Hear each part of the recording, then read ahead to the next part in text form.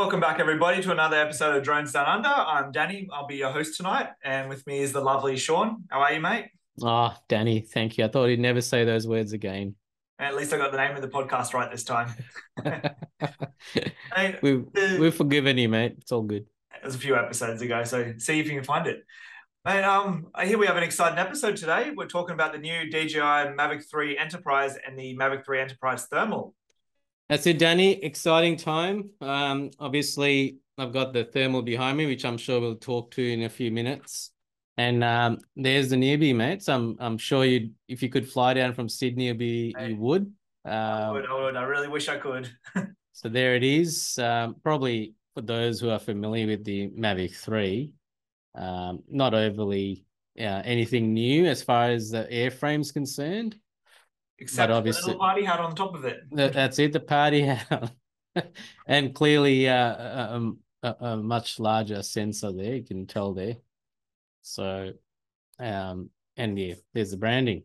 So I've taken the props off for anyone who's thinking, oh my God, he's got a drone that's turned on, and you'll see in a minute why we have, but it's Mate, I all thought safe. in the previous brief, I thought you said you were going to fly through the office to use that 360 obstacle avoidance. Not in this video. That'll be another one, I'm sure of it. We'll put him to the test, guys. Let us know in the comments if you want Sean to fly through the office. Mate, well, I guess by the look of it, we've got two versions. You mentioned there's the thermal version and then the standard enterprise version. What can you tell me the difference is? Well, obviously the extra sensor. So you've got your wide and your standard sensor in the enterprise model, and hopefully you can see there's the IR and thermal and wide is which is we don't have IR obviously on the other model. So there's three sensors there. Essentially everything else is the same, other than the orange writing on the arm here. Yeah. Also, just noticed one difference about the model compared to the standard Mavic is the beacon on the rear. Yep. No, both got it. Nice. Oh, it's compared to the standard standard Mavic 3. So you've now Right. got Okay. beacons for your ADS-B, I'm guessing. Yeah. So obviously, like the M300, as you know, got the beacon inbuilt, so they've done that same obviously on the enterprise range now. So beauty. And probably because obviously the other one's got the hat on, so USB-C 3 connector there, and obviously the two able to actually put on any type of third party or DJI peripherals that'll come through, I guess, once this is all in the market. Nice. But yeah, it's very light. I think 915 grams for the enterprise model and 920 for the thermal model. Nice. So not much of a massive difference over the standard Mavic 3, the standard models. No, it doesn't seem so. And I think that from the watt hours perspective, 77 watt hours. So I think anyone wanting to travel with these, obviously more than able to. I'm pretty sure it's the same battery size, Danny, as the Mavic 3. Yeah, they're the same batteries. So if you got a Mavic 3, just if you're like splashing out that extra bit of cash, you can just use the batteries across all the models. So you mentioned same batteries. So what's the flight time like then? Flight time spec wise at this stage, as when part of our testing is 45 minutes. Now that's under controlled environments, and we know how all that works when we actually use them in the field. But do you have any thoughts on the actual flight time while you're out doing your testing? Look, I definitely didn't get 45 minutes, but I'd say it was closer to 30, which is probably about right in anything we. Yeah, so I think I'm confident to say we can get 30 minutes. And obviously, I was, while I was flying them, I was doing a fair bit of things. Obviously, as when we get anything new, we want to try and see what it's capable of. So I'll put that back there, right next to the trophy. Mate, they are a good little ornament. For anyone else that's buying them out there, Sean's still selling one of his P4 RTKs, so hit him up through the comments and socials if you want one. That's if it. He's offering a deduct discount.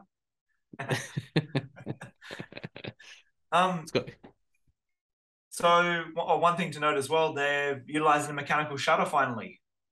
So this Yeah, is I mean, I finally think a Mavic with a mechanical shutter. well, I think we know that that's obviously been one of the strengths of the Phantom 4 RTK, actually the Phantom 4 range. So I think carrying that mechanical shutter is great, given that it's also going to be, from what I understand, for mapping purposes, it's going to be traveling up to 15 meters per second. So you'd want a mechanical shutter at that speed. It's a So lot faster than I can run. yeah. So we at this stage we haven't tested that mapping at that speed. So I guess over the next few weeks, we'll do a comparison episode as well. We'll go pick a site where we'll use a Phantom 4 RTK. And then we'll obviously compare that to the Mavic 3 Enterprise, and we'll see what the data set looks like. So Looking forward to seeing that data. yeah, should be good. Definitely. So mate, you've got a remote control here on the desk. What can you tell me about Yep. this? Yeah, so obviously should be familiar for those of us who've flown the M300. As far as the software is concerned, well, let me go back a little bit and actually show the control. There we Yeah, are. so very similar. So this is the RC Pro, is it? RC Pro. Okay. You know, same sort of controls, slightly different buttons to the 300, but essentially the same. There's nothing different there. So I guess with this remote, then it should be cross-compatible between which I think it's cross-compatible across most drones, even now the Mini 3, the Air 2S, I think, and now the Mavic 3 whole lineup really. Yeah, and you know, familiar there with obviously antennas. Underneath's got a micro SD slot, USB-C for charging, and a HDMI. I'm not sure if it's a mini or micro HDMI, but definitely not a standard HDMI, which is what the M300 has. If we did have a connector, I would have probably connected it so we can have a better experience, but here we are. Looks like some sort of tripod holder, so I don't know what it is. With the M300, there is 3 areas to actually connect a strap, which we don't have obviously on this control. And the back of it, which is interesting for an enterprise drone, that we can't connect an extra battery. That is one downside. I guess if you had a C-type battery, power bank or something in your pocket, you probably keep the remote charged while you're using it. But slight downside, but also having one remote that can run 5+ drones is a pretty cool option. Yeah, I mean, as you know, when you're out mapping, you definitely your remote time you need good more than 2 to 3 hours sometimes. So easy to just throw in a WB-37 and you're off and running. However, yesterday I had the same scenario where I did have the controller and wasn't charged. I just used the power bank and charged it, which was great. Yeah, see, it works. So I did do that. It's not completely a perfect solution, but it helps. Yeah, so I think again, nothing revolutionary as far as that, but it's good to have that consistency. So I don't think we want everything always changing radically. So nice. I guess from a user interface perspective, again, anyone who's been using the 300 should be fairly familiar. You've got your whole help management system there, which is great. Firmware, if you need to change any firmware, and anything on your management system telling you what the current condition is. And we can just enter our camera view. And again, very familiar for the pre-flight checks. Obviously what modes you're running, return to home, your max altitudes, how do you want to deal with obstacle avoidance, and you can close that off. And then essentially you're now into the view again, which you're familiar with if you've been using a 300. Nice. I haven't terribly flown the M30, so I'm not hugely familiar with all the functions of the 30 yet, unless you are, Danny. But yeah, it looks pretty awesome. Like as I said, for anyone that's flown the M300, or I'm pretty sure it's the same app as the M30. Let us know in the comments if it is. It looks good. It looks very fluid once you actually know where all the settings are. I'll admit it did take me probably about a month to work out where the gimbal pitch icon was. I only found that a few weeks ago. Just had to guess when it was 90 degrees down. I think given that we both clearly fly the 300 a fair bit, it's very easy to just get going with this, right? That's the good part in this. Now, clearly, where we are today, we don't have all the specs in hand, so kind of have to learn these things, what its capabilities are, and we're probably a very early version of firmware as well. So once the release is there, we'll see how we go. And I'm sure, like every other DJI product, we'll get new features, and any sort of bugs that appear will be rectified, I'm sure. So yeah, so you got your zoom functions there, but obviously I'm fairly close to all there. Yeah. Your battery notification, your RC controller, and then you got your stocks control notifications for RTK, your gimbal angles. So yeah, we could do a deep dive on the control, I'm sure, in another episode, but I think the summary in this is it's for those of us who've been flying enterprise drones, especially the 300 or M30, I'm sure you'll be fairly comfortable with this and get started fairly quickly. One big selling point, I reckon, with this as well, Sean, the size of the case compared to the M300 or the P4 RTK. Yep, so I'm going to put this down. Yes. Then I'm going to walk and I'll let you talk. So I'm going to disappear for a second, so it's going to be nice and quiet. So we've got him walking across his office. So one of the biggest selling points, I guess, of the Mavic lineup is the size difference, where that's the P4 RTK case. Then off to the left, right now, there is the Mavic Enterprise case. It's the size of a camera bag in theory. You chuck it, it's easier to carry around. You don't have to lug in it. Batteries are smaller, drones are smaller, much better footprint. I know what I'd rather take on site because it's just minimalistic in comparison. So there you go. It's about half the size. So going forward, what would you rather pick? Would you rather take a Mavic to the field, or would you rather take a Phantom? Because we all know what my choice is. Thanks for that little walk around, Sean.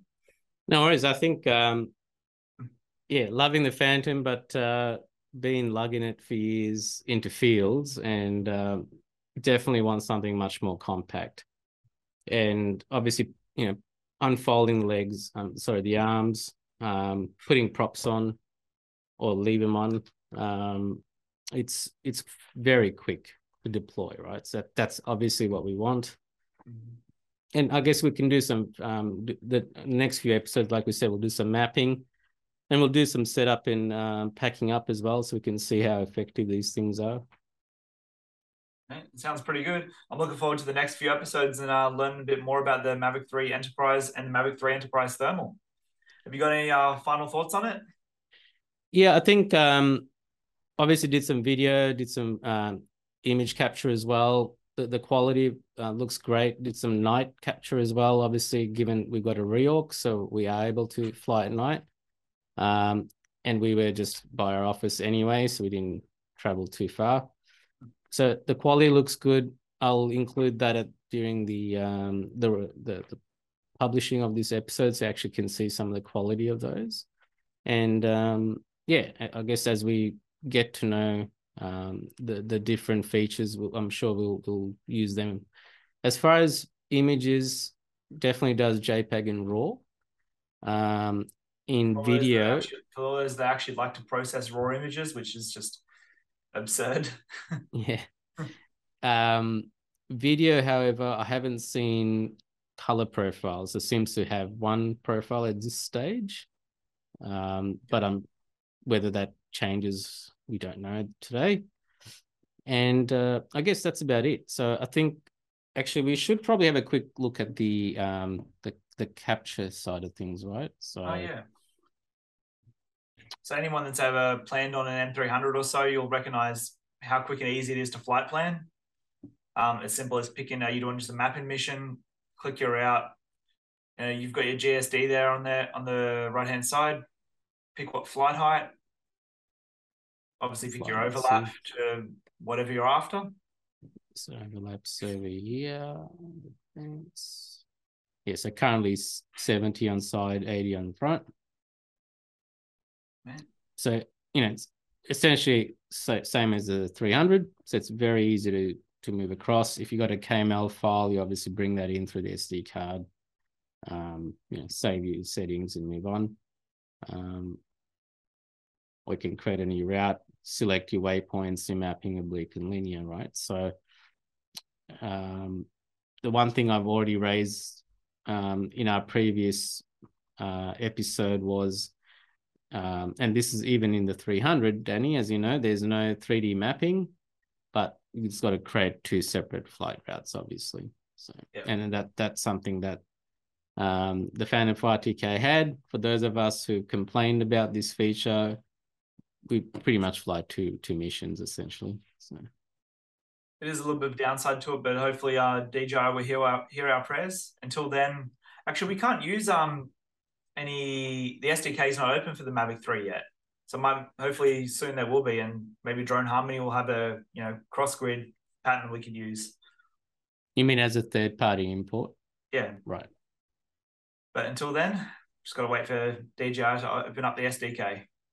Yeah, most definitely. Well, the claim is we can map at 15 meters per second.